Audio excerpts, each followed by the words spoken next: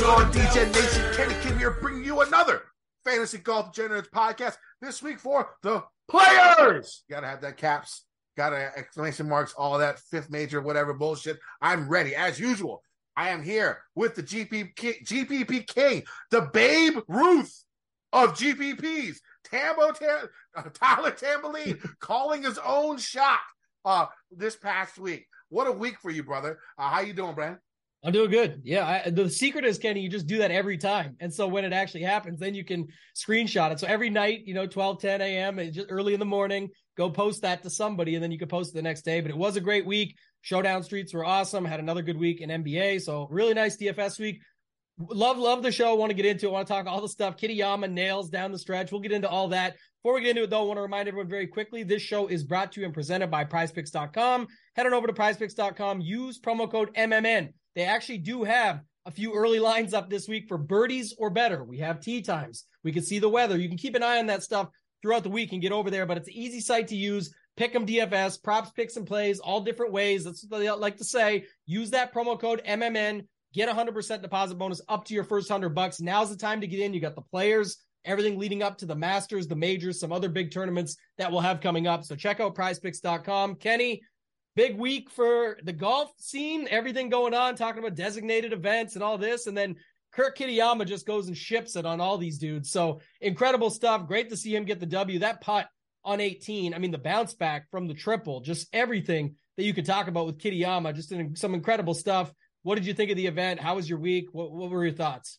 Yeah, nobody wanted to win except Kurt. It's basically what it looked like, right? I mean, of course, these guys are trying to win, but I mean, they were struggling down on Sunday, and Rory was talking about how he doesn't think that people want to watch bogeys change the leaderboard. I thought it was brilliant.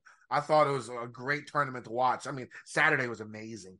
So much good golf. The coverage was so much better on Saturday too. You got to see a lot of golf shots. I don't know what the difference is between Saturday and Sunday. But Sunday was just horrible. Once again, Saturday, I thought I saw a lot of good shots. I mean, ESPN Plus is a great value. You get to see a lot of golf with the ESPN Plus, even side by side going at the same time with the Golf Channel. I mean, Kitayama, I mean, the stones he has on 17, that putt, no one made that putt. No one made a putt in like an hour and a half. And then Kitayama drains that putt on 17, comes back, rolls it up. He's not that good of a putter, but from what it looks like to me, like courses where there's like the proximity to the hole is like larger than average, might be a good idea to use him because the guy can roll deep. He was hitting some Spieth bombs out there and lagging nice putts there, to 2-3 feet from 40-50 feet away. Of course, long iron play, I can never get Kitayama right. I mean, it just worked out in long iron play and long proximity on approach shots to giving him chances on those long putts. I mean, he was a 9 under on Friday, and he won at 9 under. Those 72s, though, were like some of the strongest 72s you can shoot. On Saturday, I used him in Prize Picks. I went against him. Thought he'd shoot 72 or worse. Comes in, gets that OB on the front 9, comes back out, birdies like 3 of the last, 6 holes to get back to even par for me to push that bet on Prize Picks. And then on Sunday, he hits another one out of bounds by like 2.5 inches. Yeah. Comes back out on the back 9. I'm thinking it's over. I fell asleep a little bit. Like I ate like $50 of the Arby's. Like at noon, and I just went to like a food coma. And I woke up and Spieth was in the lead. Kitayama was like, a 2 back. After that triple on the front, he just grinds his way for 7 straight pars on the back 9, which was saying something because at that point in time, in the afternoon, the course is playing some of the hardest we've seen, even with no wind. Just because those greens are icy greens. No one can make a putt. Guys who Scheffler missing putts all over the place. Really incredible. The leaderboard was sick. You know what I'm saying? One good thing for me. I mean, my casting cornerstones were 4 for 4.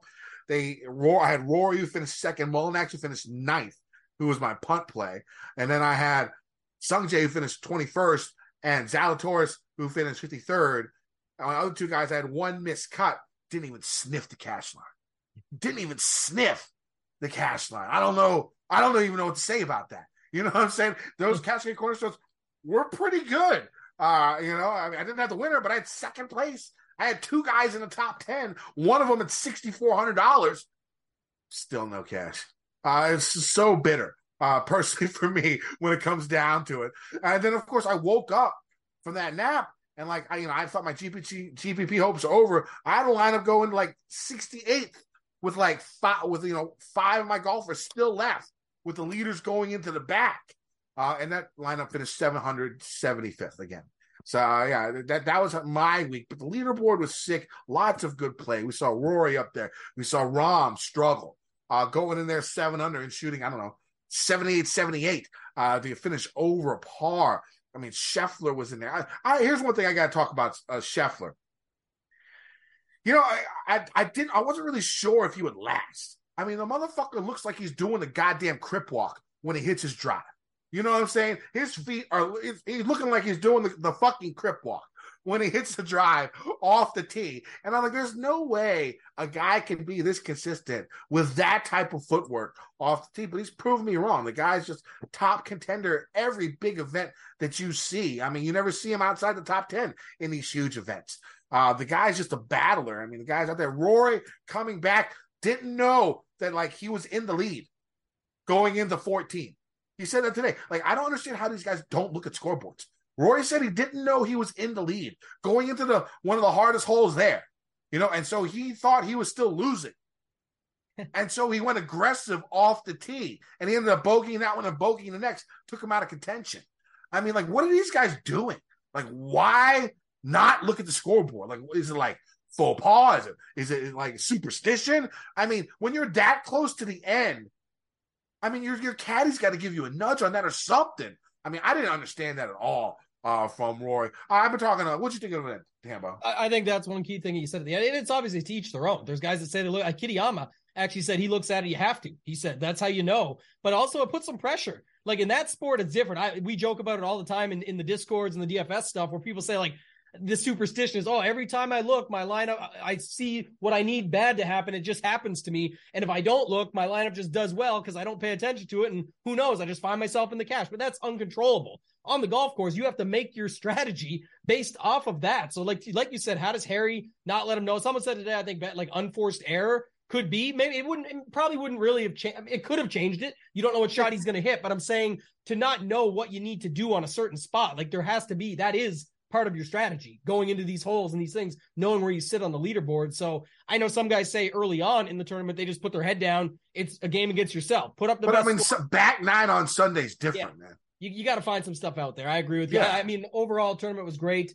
You talked about Kitayama down the stretch, all that stuff. Shout out Tim Tucker. That was brought up, jokes aside, but him and, won it with Bryson. I had to go read the story today. Someone brought it up to me because he was on Svensson's bag for a while there. And I guess he ended up recommending, he wanted out of the full-time caddy game. So he recommended his buddy to Svensson. He was all good. He was out of it. But the place he works out of now or whatever, I think it's, is it Bandon Dunes? Maybe I have to look it up again. I read the story quickly today, but Kitayama's brother has something to do with that. And then that's what hooked him up. He ends up saying, I'll go back on this kid's bag. He's a up and comer that I definitely am interested in. So hops back on with him, gets the job done. They say he's one of the better green readers too. So you talked about, first of all, those 7 pars are all incredible. There's some birdies in there because in the sense that par was a very good score. So it's that is making a birdie in some cases. And then you look at some of the other stuff, making it on 17 when nobody could, and then almost dropping it in, almost had the Tiger Woods moment of the Nike symbol.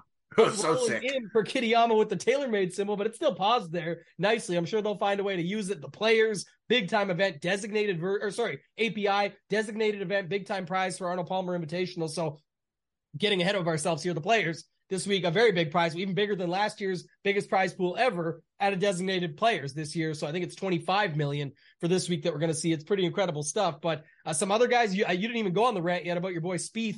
3 missed 5-footers, left the win on the table. Basically, he lost by 2. So there was 3 putts there. Again, it's butterfly effect, all these other factors people bring up, but you got to make those. Something's going on. It's been nonstop forever now. Yeah. Cantlay looked really solid. The guys that didn't want it, Scheffler, Hatton, English, they had so many chances there in the middle. Obviously, Spieth had his. We just talked about it, but just in general, Hovland thought he would have, it was not Sunday Hovland. He was +3 Hovland when everybody else was even or better. Scheffler was +1, but the rest were even or better. So looking at that, that was interesting. And then your boy Mullinex played him in round 4 showdown, won me a couple tickets to the Mega this week. So you know what? It was in my head was you texting me on Thursday saying you're going to win the $5 this week, and you had Mullinex, you had all these guys all over, and I was like, oh, kind of think of that guy might just come through on Sunday again. So I like that play. Rom, crazy stuff.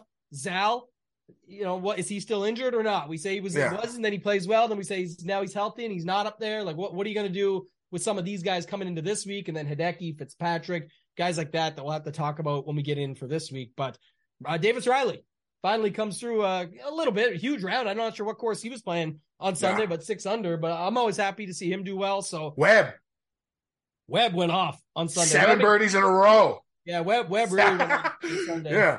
I mean, Spieth pissed me off. Of course, I had the Spieth outright.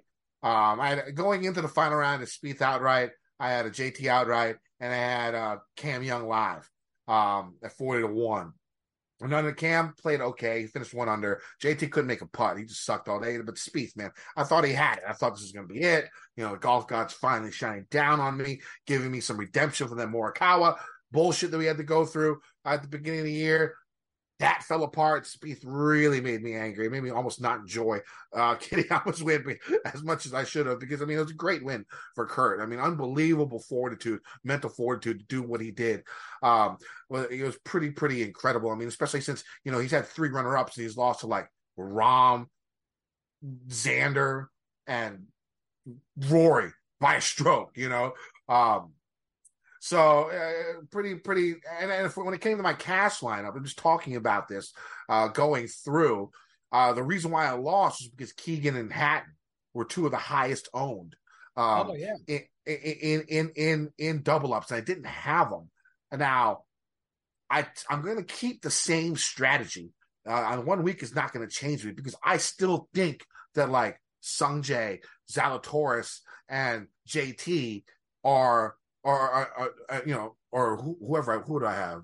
I don't remember who I had. Zalatoris, Sungjae, and Rory, I think, maybe, or something like that, as in my cash game cornerstones. I think those 3 have a better chance than Hatton or Keegan to play well and have a high finish. It just didn't come out that way. So I don't think I'm going to change my strategy with that 1 punt play, bunch of studs. Definitely going to do it this week, going a little crazy with my punt play, because I'll go over it. I'll probably give out my whole lineup today, just so I can explain my train of thought of why I picked this last guy to be my cash game cornerstone. So you just hold on, listen to that. Anything else before we move on?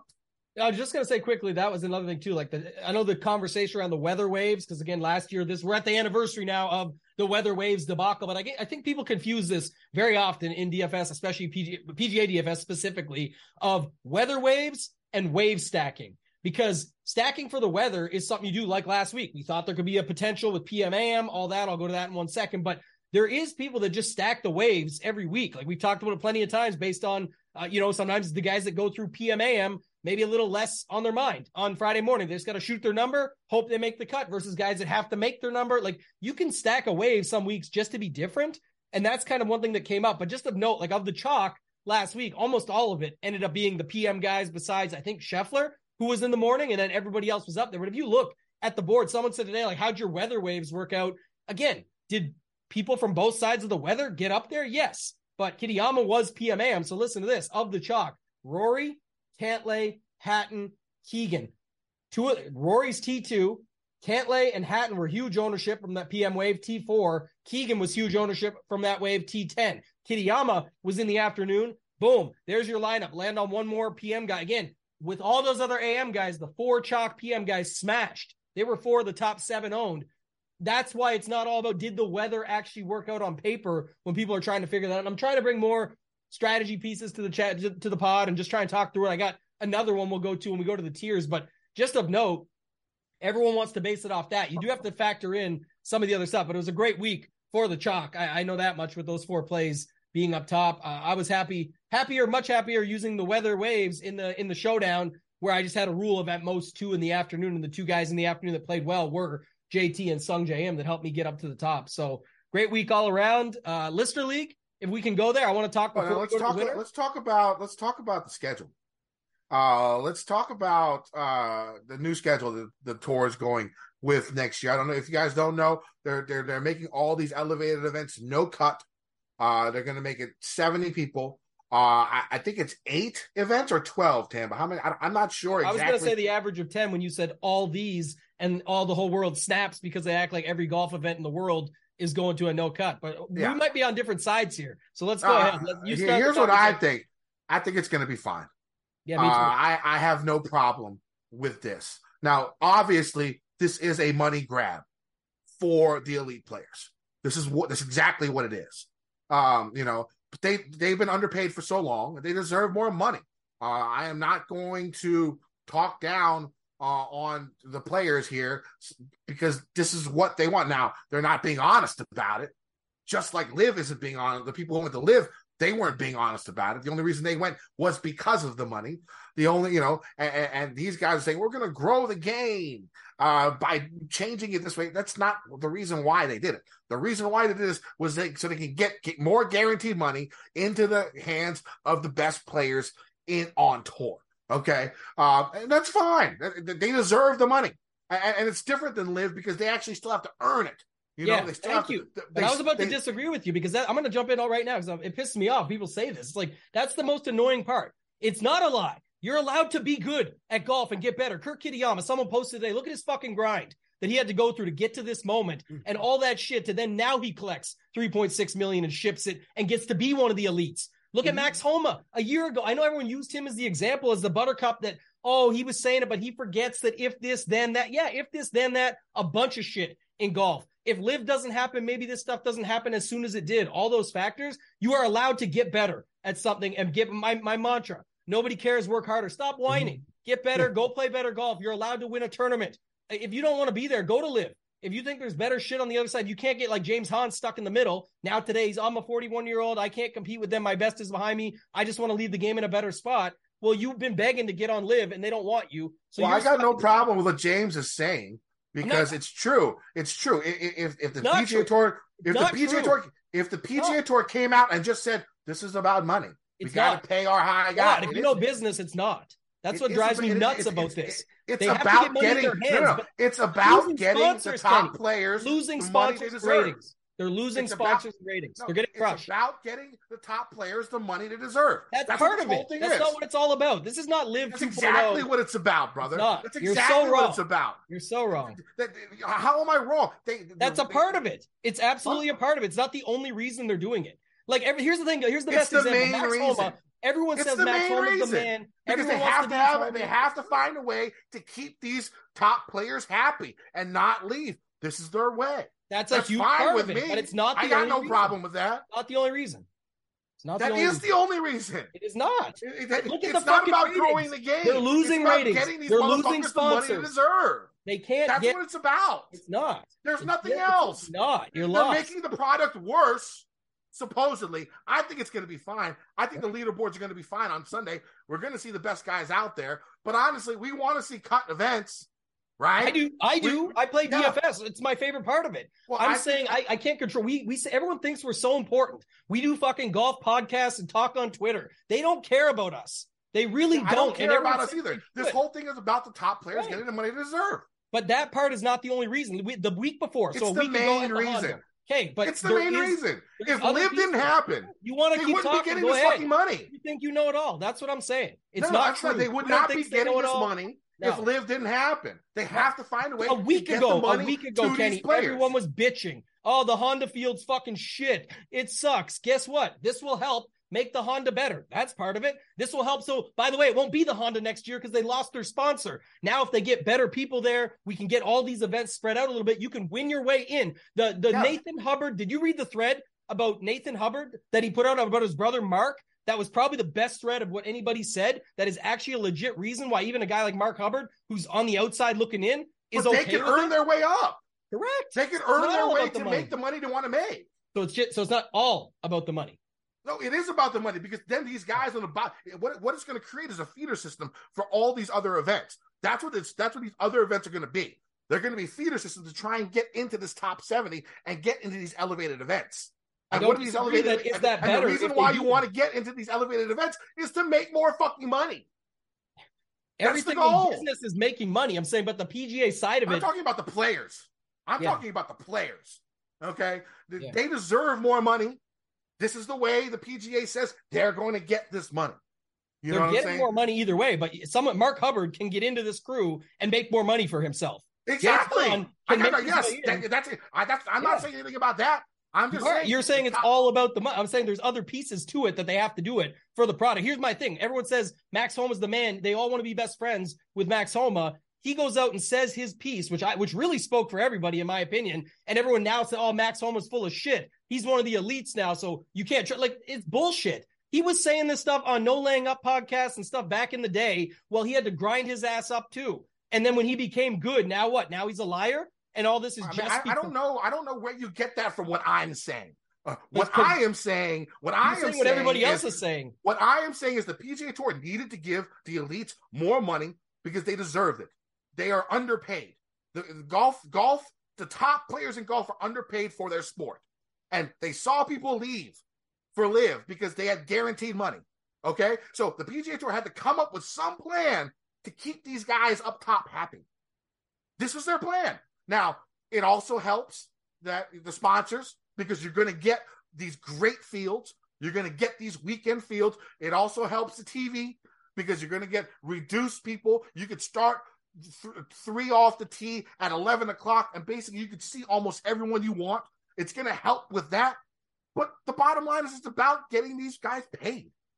That's what it is. And I got no problem with guys getting paid. They deserve. I don't have a problem with them getting paid, but you just contradicted yourself when you just explained what could be better for the game of golf, the PGA Tour, and for the fans. You just explained it's going to be better. All those things are going to be better. Right. So that was my point. It's not all the money. The main reason everyone wants to focus on that. The main reason it happened, the number one reason, is because they needed more money. That's the number one reason. They're all not the really making yes, more are money. True. All they're the making things almost are the true. same money as this year. They've just cut the field size down and got rid of the no cut. They didn't say the prize pools are jumping $10 million apiece. It's guaranteed money for these guys. Now the difference is they have to earn it. Yeah, they have to go in there. They have to play these events. They have to play these events they well. They were already giving like $500,000 guaranteed to these people this year to make sure that they had their expenses covered. What and everyone the fuck is $500,000 for these guys? It ain't shit. What a made cut is typically worth $30,000 to $40,000. I'm just saying these elevated events. I'm telling you, the only reason they're doing it is because of the money, Tim. I don't. Not the only reason. That's the main reason. Now there's different pitfalls back and forth where it's going to help this. It's going to help this. Yeah, it's going to help this. To say though is when everyone just wants to focus on that. We know that's why. That's why they did it this year. That's why we have 12 designated events. Everyone got up in arms about this cut thing, then found out, oh wait, it's only actually 8 to 10 events. So yes, I don't care about the cut. I hate the cut thing more than anybody. I want to play DFS golf. Doesn't bother me. The cut thing doesn't bother me. But I'm saying that because it's only like 8 to 10 events. It doesn't matter. People start freaking out that it's not like the line you said at the start is what everybody says is that everyone's lying and it's not about the fans. It's not about the game. It's not about this, but there is still some effects that come from it that are still good. Okay. Yes, there is. But the number one reason they did it was to get these motherfuckers paid. You have to realize that. Liar? Is Max Homa a liar? I don't know what the fuck he was talking about. These motherfuckers have to be paid. Right. They have to be paid.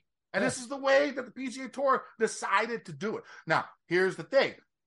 Once this goes through, okay, and once it happens, the tour is past the point of no return. Past the point of no return.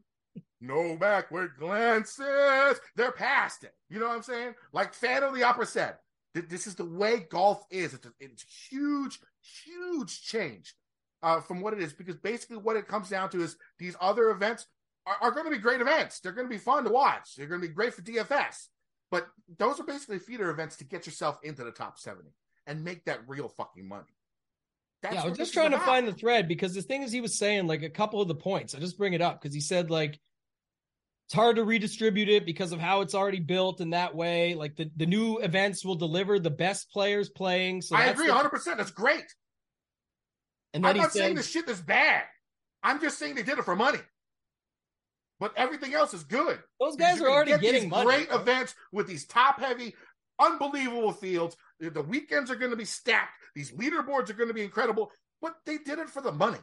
But like Jon Rahm doesn't give a fuck about this. Whether he makes 30 million or 29 million or 27, like it doesn't matter to him. So they're not like, yeah, it just keeps him paid, but he was already getting paid this year. I'm saying there's clearly he made other $10 reasons. million in 6 weeks. Right. Yeah, that's what I'm saying. I'm counting this year. I mean, they're doing these elevated events. Now they change it to make it even, to spread the money to even a smaller amount of people. Right. So moving the goalposts, though, this was about why did they go to the no-cut smaller fields, not why did they change last year to bring designated events. That's my point. It's two different conversations. We know why they did it originally, to get these guys paid. This conversation and what people are bitching about now was all about no cuts. So maybe we're on different pages, but that's obviously why they did it last year. Why they brought it in was the obvious. They wanted this conversation was about the no-cut events. This was about the no-cut events in the designated events, why everyone gets a free made cut. Did they have to do it? No. Do I like it? No. I'm saying Nathan Hubbard, who's Mark Hubbard's brother, made some good points on how it actually is going to help the PGA Tour, which then helps the fans and the people involved to get better golf and different tournaments. There's no doubt in my mind it's going to help. But we need them to stay relevant. Look at these elevated events. They're sick that we've seen. These leaderboards have been insane. The viewership's going to go up. And now that you're guaranteed that these guys aren't going to miss the cut, you're going to get these leaderboards every fucking elevated event. My point is, the whole shit started because the PGA needed to pay these motherfuckers more. That's all I'm saying. Yeah. And I got no problem with them taking more money. Sure. We knew that was the case, though, when we discussed that on this same pod last year when we introduced designated events. My take is solely based on everyone bitching about these no-cut things. And that's what the thread is about, because this new thing. I don't care about the no cut.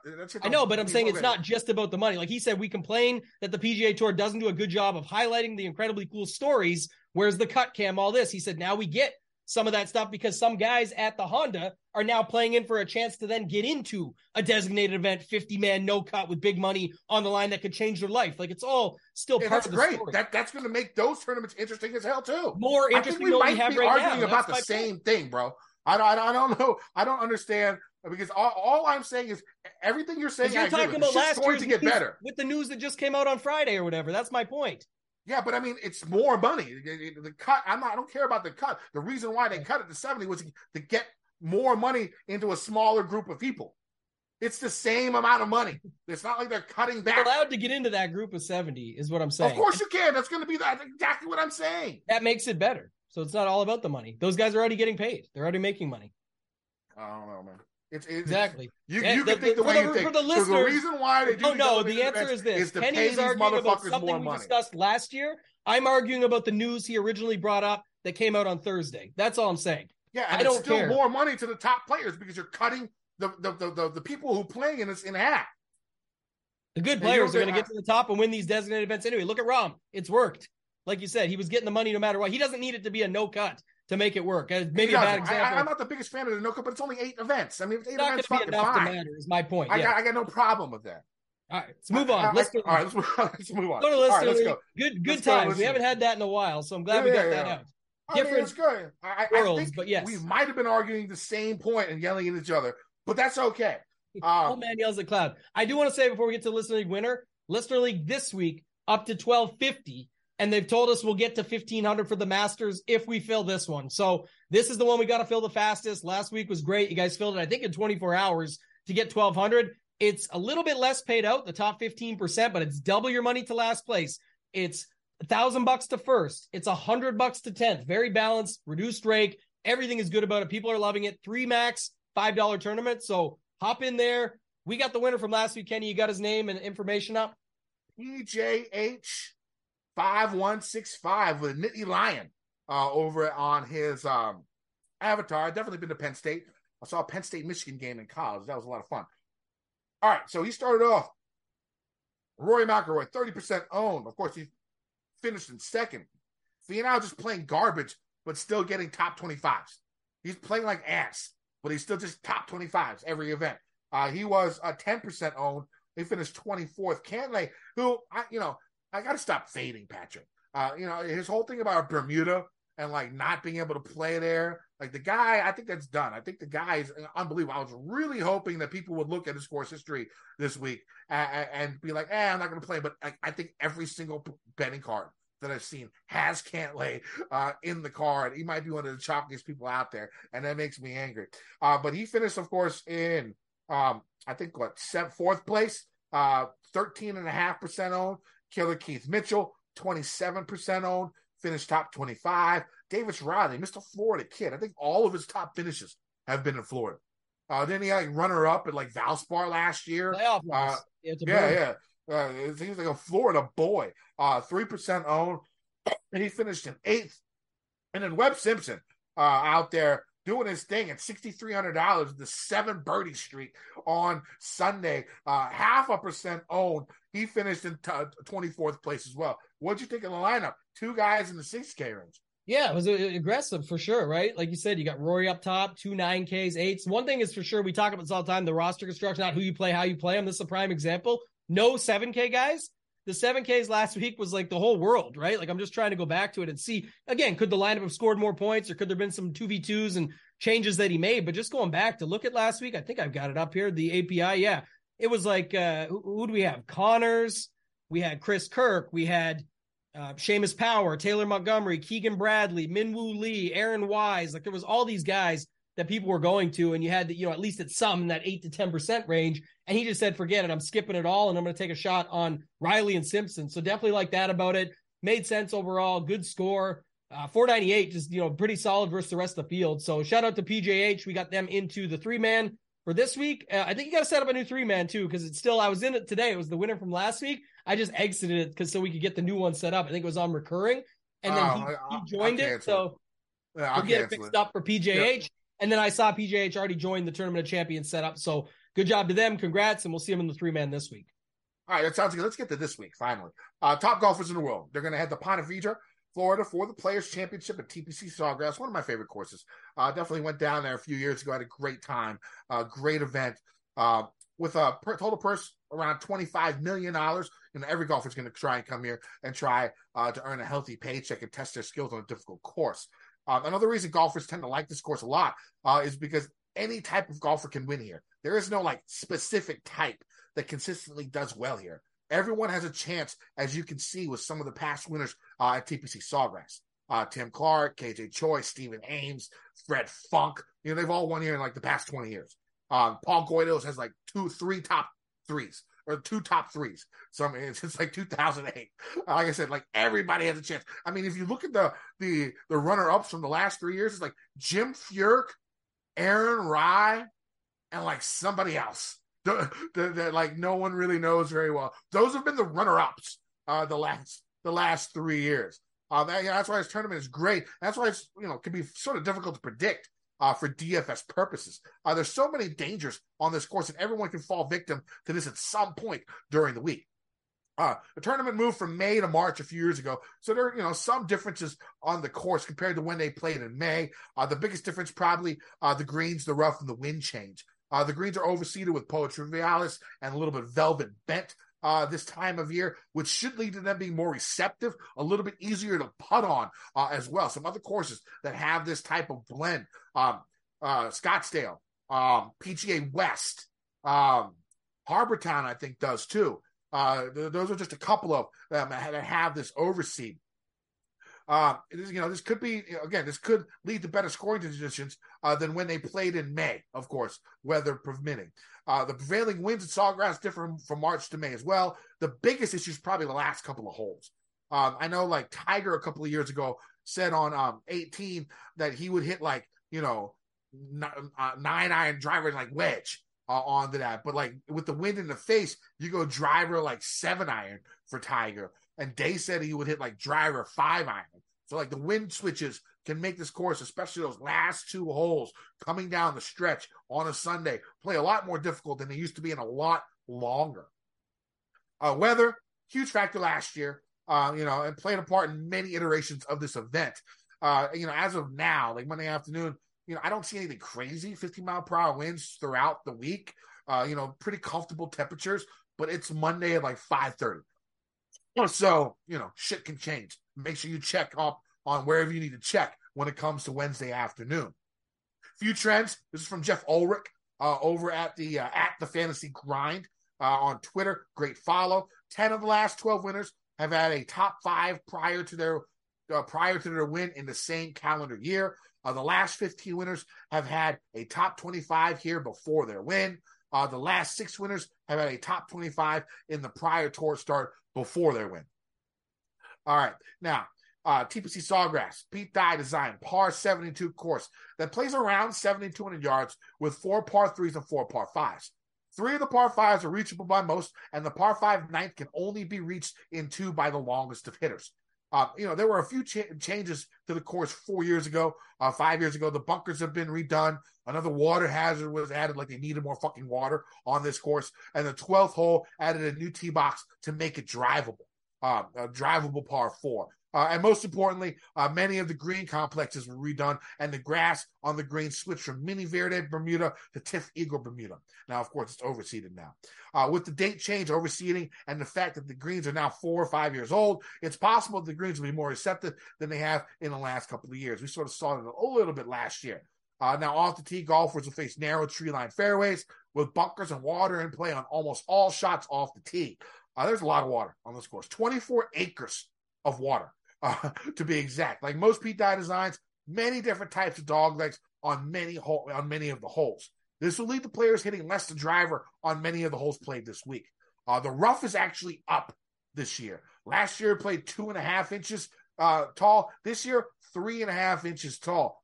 The thing about it is when you overseed that with that Bermuda rough with rye, it tends to eliminate those sunken balls that you see or those patchy lies that you see in Bermuda rough. So, with that, I think that's probably why they rose the rough a little bit, because it hadn't been that difficult the last couple of years to be hit it out of this rough because of that overseed. Guys are getting good lies, routinely. Unlike when it was in May, when it was pure Bermuda, and you get those balls that just sink and disappear, and you're like, where the fuck did the ball go? With this overseed, you don't see that as much. Doesn't mean it can't happen, but you don't see it as much.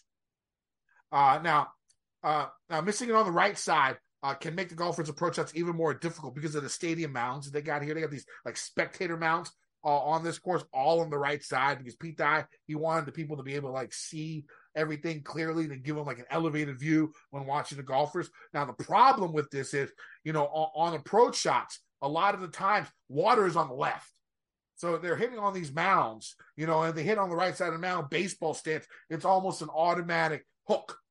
So it makes that missing on the right, a little bit more dangerous because you're going to have these right to left type lies for your approach shot, and a lot of water is on the left side of these greens.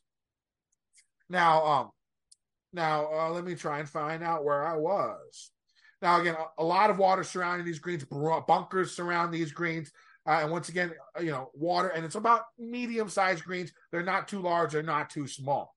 They are, multi-tiered, undulated, and tricky to putt on, which is a very typical Pete Dye design since 1982. And a lot of this has to do with them playing this course for so long. But there have been more 3-putts on this course than any other non-major course on tour. So basically Augusta. That's the only other course that can compare with 3-putts for that players play on tour now. The course uses, of course, the Tif Eagle Bermuda grass on the greens. They're going to be fast with stick meter rating of about 12.5 or above. The outcome of the tournament probably going to come down the stretch. Those last 2 holes are tough, like I said, especially if the wind in your face. 16 is a par 5 where, you can get like, I know Rafael Cabrera Bello had like albatross a few years ago on 16 and like vaulted them up the leaderboards. I mean, a lot of crazy shit can happen on those last 3 holes.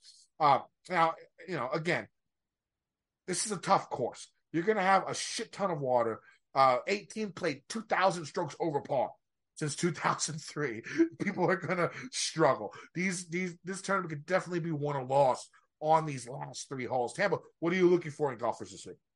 Yeah, I'll take it a different way because you talk through it so much and it's so perfect that just going through it is easy. But I want to talk to a little bit, like I said, strategy wise. So we talked about the weather debacle from last year. That'll be something we'll keep an eye on for this year. The one thing it brought to light last season was that not many people stack. I think it was 93% of the field didn't stack at all. It was like 6%. The wrong wave that I was on with Mayo and some others, we went the wrong way, ended up being the other wave that crushed at like a 1% ownership for fully stacking that way. So if you are going to stack waves, sometimes it is good to mix them both. But I think the big thing you talked about, or that you spent the most time on, which is just so true here, is the variance, right? All the water, all the, like the chalk just gets destroyed here every single year. So you do have to pick and choose your spots. I don't just want to fade chalk blindly. I know some do out there. That's definitely a way you can go about your business, because then you don't have to worry about it. And then sometimes, almost like how our Listener League winner won, there were 7K guys that got there, like Keegan was one of them. But if you just skip it, you may miss it. Like if a bunch of other ones miss it and you just don't have Keegan, you might still find your way to the top. Same thing here. You can just avoid all the chalk and try it that way.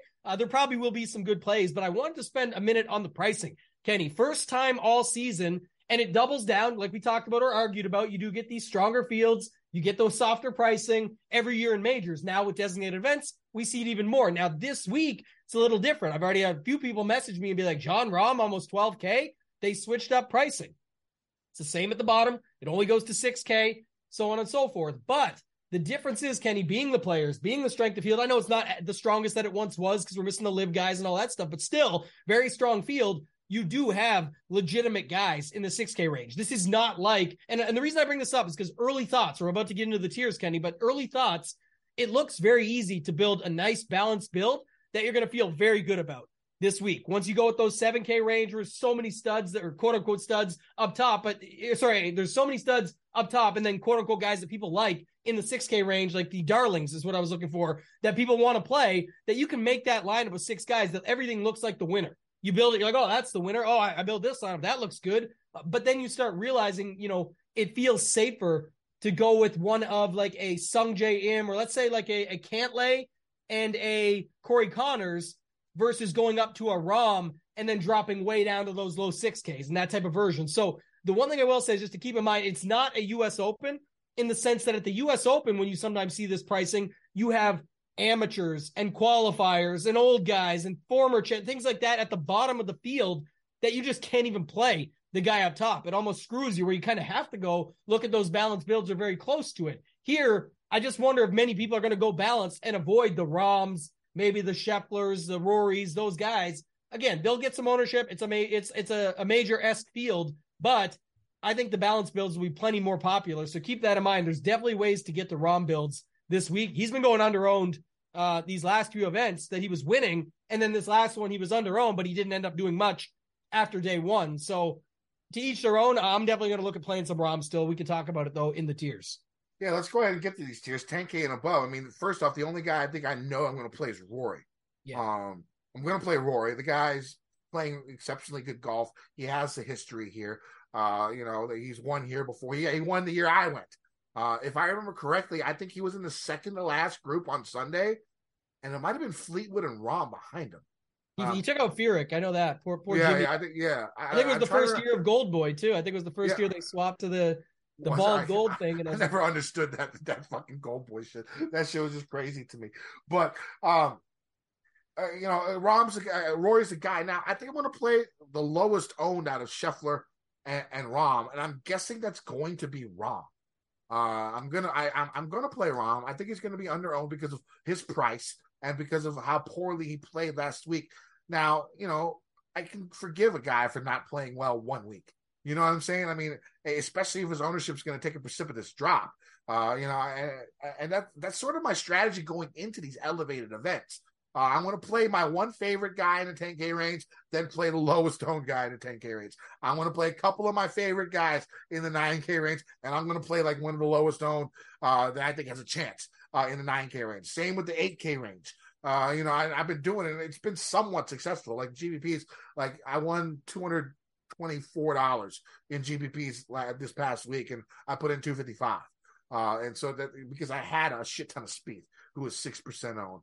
I had a shit ton of Scheffler, who was the lowest owned guy in the 10K range at like 14, 16, 18%, depending on what tournaments you were in. I think that's the strategy I'm going to go because everybody's so good from 8K and up You know what I'm saying? It's not like you're going to find like you do worry about injury with Fitzy, you worry about injury with Willie Z, you worry about injury with Decky. But I mean, like, you find those single digit owned guys in this range, and for them to pop is a lot more likely than say a 7K chalk guy or a 7K guy that you're just throwing in there who's 2% owned. You know what I'm saying? So I think that's how I like to build in these elevated events when I'm mass multi-entering. Pick your favorite, then go ahead and pick the lowest owned guy, or one of the lowest owned guys down there that you like. I think that's a good strategy. Other than Rory, I don't know who I'm going to play. Probably Rahm, because I think he's going to be the lowest owned. Hambo. Yeah, I think I'm going to focus mostly on the three guys up top. I'm going to kind of pair everything in here like 9K and up because then you can go over it. But I am going to focus not just playing the three top guys. Say from 9K and up, I'm going to focus more on the top heavy builds by the looks of it. Just because, like I said, I think there's definitely options down below that we can use to make it work. Will I have some of both? Of course. But I'm saying if you're looking at comparing here, like Xander always gets love.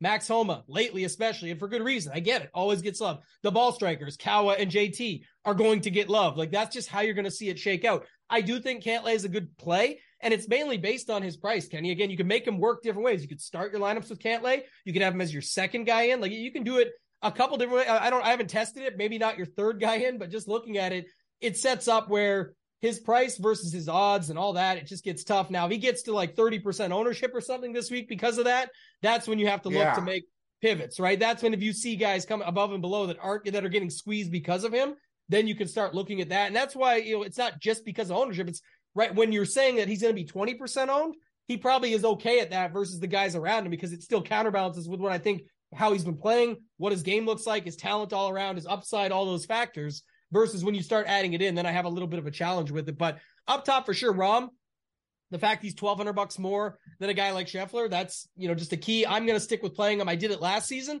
It didn't work. I've done it this season so far. It's been great. Last week was a letdown, but he started off strong again. I think it's just going to be, knock that away and move on to the next one. I don't think people are going to be very comfortable because the lineups definitely don't look as good.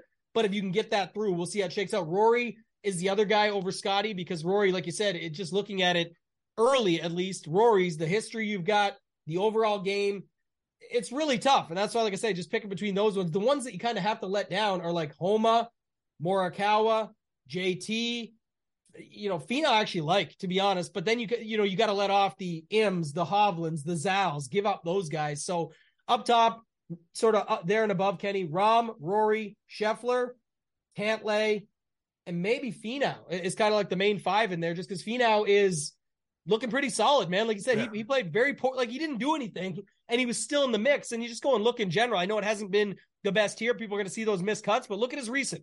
24th could have played a lot better. 20th could have played a lot better. 14th, 9th, 16th, it's his C 7th. game that he's got right now. Yeah. And a spike round or two is coming.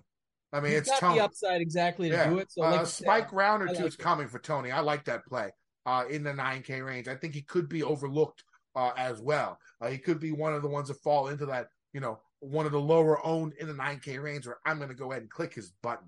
Do you think more people will go, because you're going to this range anyway, do you think more people will go JT or Finau? I think JT, just because of the win and, the history here. And, so what I'm going with my cash game cornerstone this weekend, we'll go into this 9K range. And basically 3 of them are in the 9K range. I won the last one's 8,900. But my first, what I'm looking for this week is ball striking, like masters, right? Who have had at least some success at this course, because there's a lot of guys who just sucked ass at this course all the time. So it's a lot harder to judge based on course history. And I'm not taking too much course history into account at all when it comes to GPPs, but in cash, I'm going to go ahead and take, ball striker, extraordinaire, who has had at least some semblance of success here in the past and who has good form coming in. And 2 of those guys right up top. First one's going to be Max Homa. The guy's been striking the ball amazingly. He has some decent finishes here, a couple of top 25s at least. He's playing exceptional golf. I think he's gained his ball striking in the last couple of weeks. He's gained 8 to 10 strokes ball striking. I mean, it's been wild. The guy's been really, really strong. It's a putter. It's sort of been failing him just a little bit. You get that putter back this week. Yeah, I love Homa. First cash game cornerstone. Second cash game cornerstone is going to be Justin Thomas. If you watched his round, especially on Saturday, I mean, Saturday's round was so depressing because the guy was just sniping everything to like 15 to 25 feet. Everything, hitting every green, 15 to 25 feet, just couldn't fucking make a putt to save his goddamn life. He was awful. But the thing is, you saw like a glimmer of hope in round 2, where he gained 3 plus strokes putting, around 3 strokes putting in round 2. He ended up losing like minus 0.06 because he lost every other day.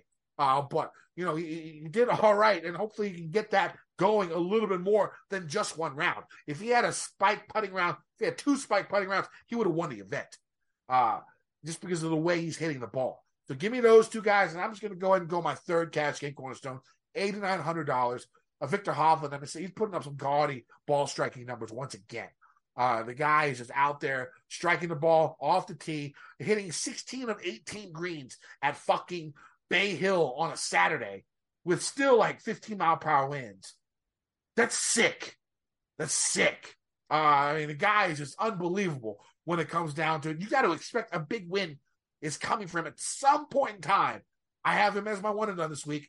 I think this could be, I bet him, this could be the week.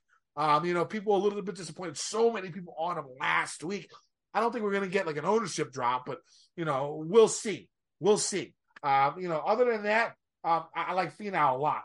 And then Cantlay. The thing about Cantlay is if he's going to be the highest owned player on the slate, I think it could be worth a fade since he's, never made a cut here ever in his life. Only two times, but he's never made a cut here in his life. And that could give me enough to not play him if he's going to be 28% owned. But if he's not, if he's like 20 or under, it just makes sense to play him, and I'll just double him up, make him one of my highest owned, because tee to green, the guy's been fucking unbelievable. Like 20 strokes tee to green, gained in the last, or ball strike in the last 2 weeks that he's played. And the thing is, he's not usually good on courses in Florida. He's been balling. So obviously the game is in an upward trend, but like I said, he's 30% owned. This course is where chalk comes to die a lot of the time. So I might pivot off of him if that happens. Tambo. Yeah, 8K range I'll go to because you already talked to those guys, but just in general, that's the other thing too. The should note the $25 Millie Maker this week, Kenny. That's where I'm saying I think if you can just get off some of this 9K range and just go to these studs and do like a ROM with 1 to 9K and then take some 6K risk, or do ROM 3 8K guys and drop down. That's where I'm saying more so I think it makes a lot of sense, because most people in that tournament are just going to try for their shot at $1 million, build the most balanced, simple lineup that looks good, that everyone fits and they feel good about. That's you got to have at least one uncomfortable position. I like in it each lineup this week. We never know. It's all how it shakes out. But yeah, I'm saying in a higher dollar, smaller field build, sometimes that you want that made cut equity in that potential sort of floor ceiling combination. But you can get it just the same the other way. So I just what risk you're willing to take on. That's how I'll clarify and bring it up that way. I like a lot of those guys you mentioned, but I can definitely see some builds where, like I said, I go with just them or without them altogether. So going to this 8K range, you talked about it. Willie Z, if I knew he was healthy, would feel a lot better about it. It is interesting, how it shook out. We thought he wasn't healthy. He crushes. Everyone says he is healthy and he's getting ready for Augusta. Last week's an off week, but probably still take on the risk. I will say I watched a lot of him on ESPN Plus. It didn't look like he was hurt. Yeah, it's just bad round. He didn't play well. It didn't look like he was injured. He wasn't like how Spieth, when coming down the back nine, he sort of looked like he was hobbled. Rumors that he has some type of back problem. We don't know. I mean, the on-course reporter asked Greller in his round, in the back, and Greller said he was fine, but who knows in the middle of, war right there you're going through, and what the caddy would say. He doesn't want to give out all the information out there, because it definitely looked like Jordan was tender. But for me, Zalatoris, I watched like 40 holes that he played, because he was on the featured groups and he was on there on Saturday. I don't think he looked injured. Yeah, and again, you can just have a bad week and then come back. Yeah. We're talking about Rahm, and this is at a much cheaper price.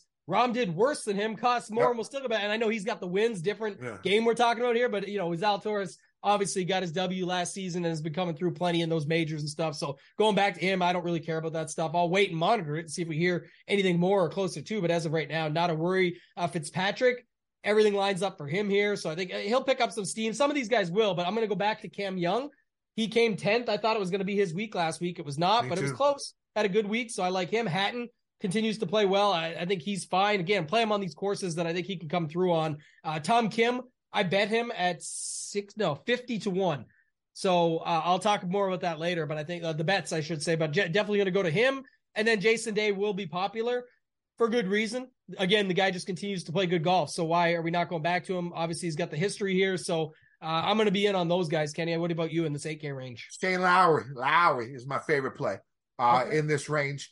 The thing is, a couple weeks ago, he had a really good finish, strong finish. It looks like he's over whatever problems he had last week. He didn't really finish that well, but he made the cut on a course he had never made the cut before in his life. I think he had 3 or 4 missed cuts at Bay Hill, or maybe even more than that. And he came out and at least made the cut on a course where he has struggled on. And that shows me a little bit more than, it shows me a little something. The guy's out there. He's had good history here. The game, doesn't 3-putt that much. His short game's fine. He can play well. He can do all right in the wind. As long as it doesn't rain, he should be okay. All right. So I do like him. I'm going back to Willie Z. Like I said, I watched a lot of his round. It did not look like he was injured. It just looked like he was a little bit off. That's something that he can fix. Hopefully on the range, he can come back. It's not like he was horrible ball striking either. Of course, the majority of it came with his putter. And, before last week, he was top 50 in strokes gained putting for the year. So he had been putting decent. So hopefully that comes back. The ball striking stays. I do like Willie Z down here a lot. Fitzpatrick, I don't know. Did you see his Sunday? He hit 1 fairway, 7 greens, shot 69. At Bay Hill. I don't know. I don't know what to make of that. I honestly don't know if that's a good thing or a bad thing. Because he played pretty horribly on Saturday. And then Sunday he's out there. I don't know what he's doing. 1 fairway, 7 greens, shot at 69. So I don't know whether that's a good thing or a bad thing. If I can get him low owned, I'll probably go back to him. To Tampa, let's get to the 7K range. Yeah, a few guys here just standing up top. I think, again, it looks like this is where people are going to go sort of in that 7,500 and down. I think that's where it gets more popular. So up top, there's an interesting one, Kenny, right out of the gate. Sam Burns is 70 or 80 to 1 in some places this week. He looks broken, man. Yeah, he looks like it, but until he's not, right? Like, this is the thing. $7,800. How many wins did he have last season? 3? The problem I have with Burns is he looks like he doesn't know what he's doing in his setup anymore. Like, if you watched the way he's setting up to the ball, he is aiming so far left with his shoulders, but his feet are it's weird. I don't know what is up with his swing. It's not like anything I've seen him try before. I don't really know why he's doing it. Go to Travis Fulton, at Travis Fulton on Twitter, and he goes over Burns' setup. And it looks really bad, like a guy who's lost. Like how Spieth is on 5-foot putts and in. It seems to me that's the way it is for Burns, but for ball striking, which is probably worse. Again, talent's there. You can go out there, win, but I can't get on board with him. Who else do you like? Yeah, I was going to say that is definitely something to look at. It's more the betting number I like, but just seeing him here at 7,800 is tough to avoid. So for me, at least, Theegala playing some good golf. I think that's the play. Yeah, Theegala's the play. Theegala looks really good. Rose has a little bit of, it's more old course history before the changes and stuff were made, but just the guy did just win 3 events ago. So maybe he can find that magic. I think he's a guy you could play to come through here. I think Siwoo obviously has everything going for him. Again, when he won here is technically before the changes, but all the other stuff and the other courses that he plays and all that, to me at 7,600, I could take a shot at him. And then I'll go into the bottom range right quick, just because I'll start it at least. Keegan, Connors, probably Keith Mitchell. All these guys are going to be super popular. So that's where you got to make your decisions, because this is the range that's going to be where people land, Kenny. It's just so easy to build 2 or 3 of these guys. Harmon, again, I don't know if people go back to the well or not. Probably should. I know it was ugly last week, but go back to a guy like him, maybe. Seamus Power, been playing some good golf. Ricky, those guys. But I fear this is going to be the range where the chalk goes to die. So we'll have to wait and see how that plays out as the week goes on. Yeah, big Theegala fan. He seems to step up in big-time events, plays up to the field. I think the upside is there. Top 10, top 5, it's possible. I really like Theegala here. I love Keegan. I bet Keegan. The guy's been playing exceptional golf for basically a year now. And the course history is there. I bet him 65-1, I think, is the number I got. So I like him. Some other guys that maybe that will fly under the radar. I'm playing my Korean brethren, Siwoo. The guy, for when it comes down to this type of course, he has what it takes to win because we've seen him win this event before.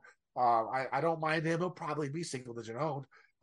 So I'd go with a little bit of Siwoo. I really like Adam Hadwin. Another guy who has had his ups and downs here, but very, very consistent guy. It seems like this type of course where it's a target golf type of play is his type of shit. So I do like Adam Hadwin down here at $7,100. There's some other guys here, but I mean those two are the ones that stick out to me, along with Thomas Detry. Again, another guy who I think can play this course pretty well when it comes down to it. Avoids bogeys, plays par fours exceptionally well. I like Detry down here in this low 7K range. Let's go on to the 6K range. I got just a few more because I'll do my bottom range quick because I like Henley, who 7,300. I don't mind going back to somebody like him. What about Hoagie? You go back to Hoagie? Yeah, Hoagie's another guy. He was one that is actually kind of interesting in that 7,400 where, again, people will be on Connors, Mitchell, Bradley above, Fowler, those guys. So Hoagie does fit the bill. He makes a good pivot off those guys because the iron game's strong. You know what I'm saying? It didn't have the best week last week, but I mean, target golf type of course seems like Hoagie, where he doesn't have to pound driver all the time. You know what I'm saying? Yeah, I like that too. And also, if you go back and look at some of the courses that he's played well on, or like some of these positional type courses, like set yourself up, and then you've got that approach game, at least get the opportunities. Yeah. Can water be a problem for a guy like him? Absolutely. Of course. It could be a problem for everybody. So if you're already going to get him at that discount ownership, especially right there, I think he's a good tournament play. Just looking at some other guys there, I had a couple more I was going to say, but good that you brought him out. Denny McCarthy, another guy I'll take a shot on, 7,300. Who else? KH Lee, I was going to say, TPC Lee. We talk about it. So, go back to KH Lee. I bet him at 200. So he'll be a guy I get to in a minute. Wyndham Clark. How chalky? Okay, go ahead. I was just going to say, I don't know if TPC Lee will be that, if KH Lee will be that chalky because. No, I was talking about Ben Griffin, but go ahead and talk about Wyndham Clark because I like Clark a lot last week. Yeah, I don't think Ben Griffin will be either. People love this guy and I get it, but I don't think he'll actually be as popular as you think. Same as last week. He was and last week he was cheaper and he got played, but not to this crazy level. You can get overweight still plenty. And the guys who play really good golf, it's hard to ignore him at that price. Yeah, I think it's caught up to him in price. Like, I think it's there with what you have around him. Like, you're talking about some pretty big names. Like I said, it's only $400 more to go up to some of those big names that we mentioned. Again, it's different. So at least it gets you set up differently. But just to note, I was going to say quick, it surprised me going back through some stuff. Wyndham Clark, we always think of like this bomber off the tee and find his way out there, all these things. Like another guy like Hoagie, who actually has been setting himself up well on some of these other courses, positioning himself and having opportunities. So don't hate him at 7,100. Hadwin, I like your call there. And then JT Poston, another guy that fits the bill. And I think, too, at 7K, it's more of a fair price. So I actually don't mind going to him there versus some of the other guys around him. But big thing for me, Kenny, I was going to ask you before, that's why I cut you off for the 6K range, is, go right back to Kirk.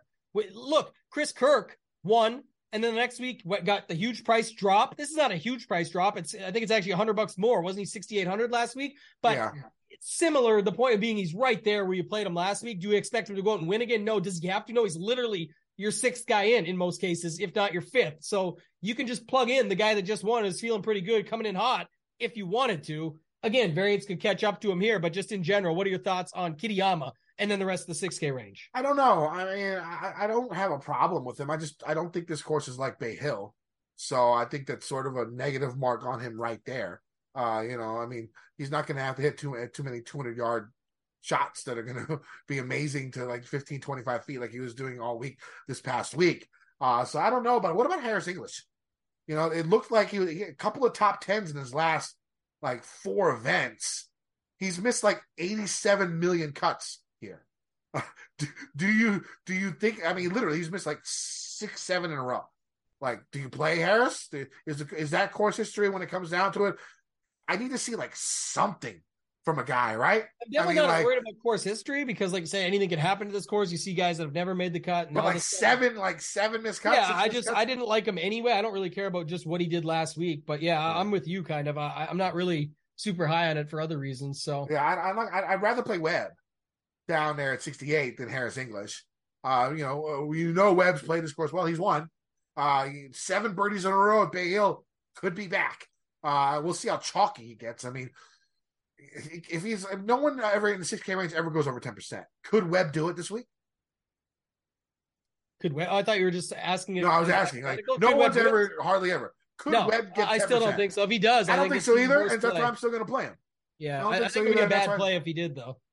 What? That's why I thought it was hypothetical. I was going to answer you and say if he does. My answer was going to be if he does. I think it's a bad play. Yeah, I don't think I'd play him too if it's going to be like 12% on like the highest.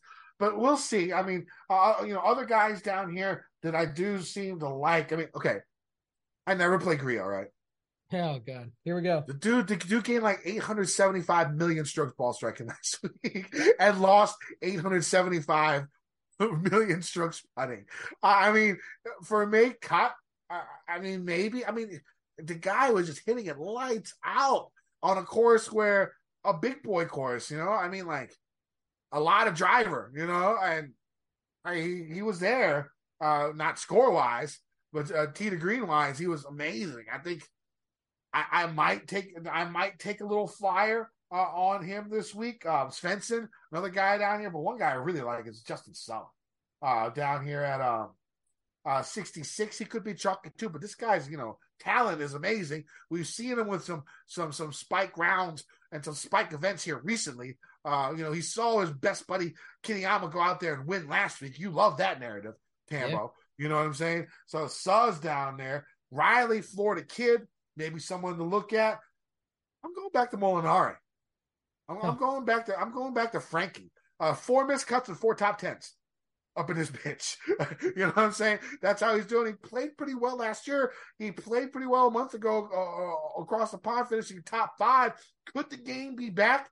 Is it worth it at 6,400? I think so. And then I will go over my cash game cornerstone. I almost forgot because it's so far down the list. And I'm going to go over why I picked Seaweed Doug Ghim at $6,100 for my cash game cornerstones. So my cash game cornerstones are going to be, Homa, right? JT, Hovland, and Ghim. Those are the 4 cash game cornerstones. I'm filling out the rest of my lineup with Keegan and Lowry. That's 5 guys: Keegan, Lowry, JT, Hatton, Homa, that I think can win this event. I think all 5 could top 5 this event. You know what I'm saying? You don't get that very much in cash. You know what I'm saying? I'm going upside again. And the only way I can afford those 5 guys is if I had a $6,100 player as my punt play. Now, when it comes to Seaweed Doug, he's played well here before. Top 10 last year. He missed 3 cuts prior, and he missed a cut afterwards. So form doesn't really have to be great for him to do anything here. Also, he made his last cut, and he missed the cut. The event previous before, he missed the cut by 1. His biggest strength, ball striking, of course. Once again, off the tee and with his approaches. So I'm definitely taking a wild flyer with Ghim. He'll be 0.08% owned. Right? But I want those other 5 guys in my cash lineup because I think the upside is huge for all of them. I think I bet every single one of those motherfuckers, except JT. I couldn't afford to bet so many guys up top. And so that's my strategy when it comes to cash. It's like, I want 5 guys who can fucking win. 5 guys who can win, and I got it. With the 5 I got. Now, could they all fuck up? Could chalk, could they fucking miss the cut by 2,700? With my luck, that's the way it's been going, right? But the method that I'm doing to my madness, I think makes sense for this type of event. What do you think, Tambo? I like it. Yeah, Ghim obviously pops for good reasons because of that. I don't think, one thing I worry about is if you go with him, then I think people like your lineup doesn't require it. So I like your build that you mentioned, but I think when people go to a guy like Ghim, it's immediately to get a Rory. And now you fill in some of the chalk in the 7K range. you're not actually as different as you think, even though you're playing a Gim who's not that high owned. It's the point of you're using him in the same way others are. So you're it's talking my point. in the GVP sense. Yeah. It Because doesn't my make a lot point of I always sense. make about when someone says, "Oh, you can't play a guy because he's 20%." Well, if I'm playing the guy that you're playing with a 9K and 3 7K guys, but I'm playing him with no 7K guys, I can play 10% of him. I'm actually underweight you, but I'm overweight to the field on the type of build that I think is going to get there. So I'm actually way different than you are. And it's just a different strategy piece that not many people focus on. So I do keep that in mind here, but I don't mind the Gim call. I looked at some of the guys again. I did this for a lot of guys today and deep dove more than I normally do because we had the pricing earlier, just to go back some of these guys that are a little bit stronger off the tee at some of these positional type courses. Joel Damon, Emiliano Grillo. So you'll like to hear that. That was interesting to me. And if he's got that ball striking on as well, Steven Jaeger. I always like some Jaeger bombs. Tyler Duncan treated me well last time out. Joseph Bramlett, my guy, another guy that sets up well for that. And then going down, Doug Gim and Lucas Glover are the two that rounded it out, both right there at 6,100. Again, it's easier to click some of those names than others, but I'm just bringing them up because I think that's something to look at. And then I forget who plugged them. It might be in the tidbits this week if I pull it together tomorrow and find them, but somebody's on Kramer Hickok. Maybe it was Ben Coley for money. I can't remember who it was, but anytime someone like that I respect and know does their homework, picks someone like Kramer Hickok, I'm going to at least consider him when he's down here at the stone minimum of 6,000. Yeah. So I definitely think that's model. I think he's ranked super high, especially I would say one thing, if you're making models this week, I think a good way to try and look through how guys have been doing in these upper tier events is just go last 12 events, the last 12 rounds, because for like 65-70% of this field, the last 12 rounds they played have been elevated events. Right. So they've been playing basically just against each other all 3 weeks. So I think it's a pretty good way to go. That's one thing about these elevated events. These guys are playing against each other every week. Same guys. So, you go, 12 weeks or 12 rounds in your model. That's the last 3 events that they've played all together, especially in this early of the season where we've had 5 elevated events in 10 weeks or whatever, something like that, So I think like in the 12-week sample, and I don't know if Kramer has played, I don't think he's played all these elevated events, but I think he's like top like 10 in my model or something like that. So I guess it does make sense he's 28th. He's 28th in my model. But not, for a stone cold minimum guy, pretty fucking good. See, that's weird too. I'm not sure. Like, again, it's all what you're going to be looking at. And that's the key, because if you look at the last 2, of course, he's going to look good. At Honda and Genesis, he played incredible. But yeah, I think when people look long-term, he looks horrible because all the other stuff that goes in with it. You plug in all those miscuts. You're just taking a shot at 6K, though, realistically. Yeah. So.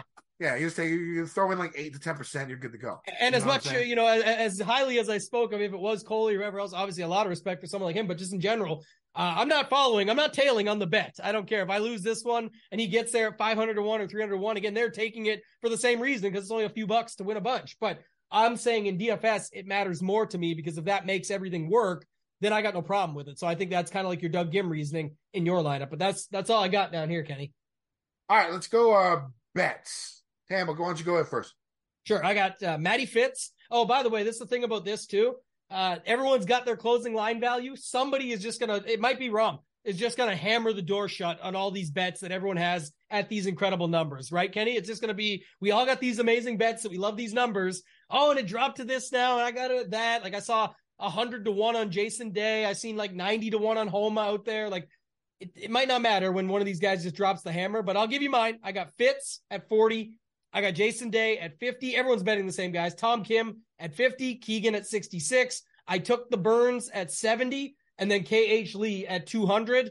That's where I'm at. I may just try and drop the rest of it on a hammer. I have nobody from 0 to 30. So, or whatever you want to call it, 7 to 30. So I might just find one guy and just hammer it to pick the guy that I think is going to crush all those great numbers that I have.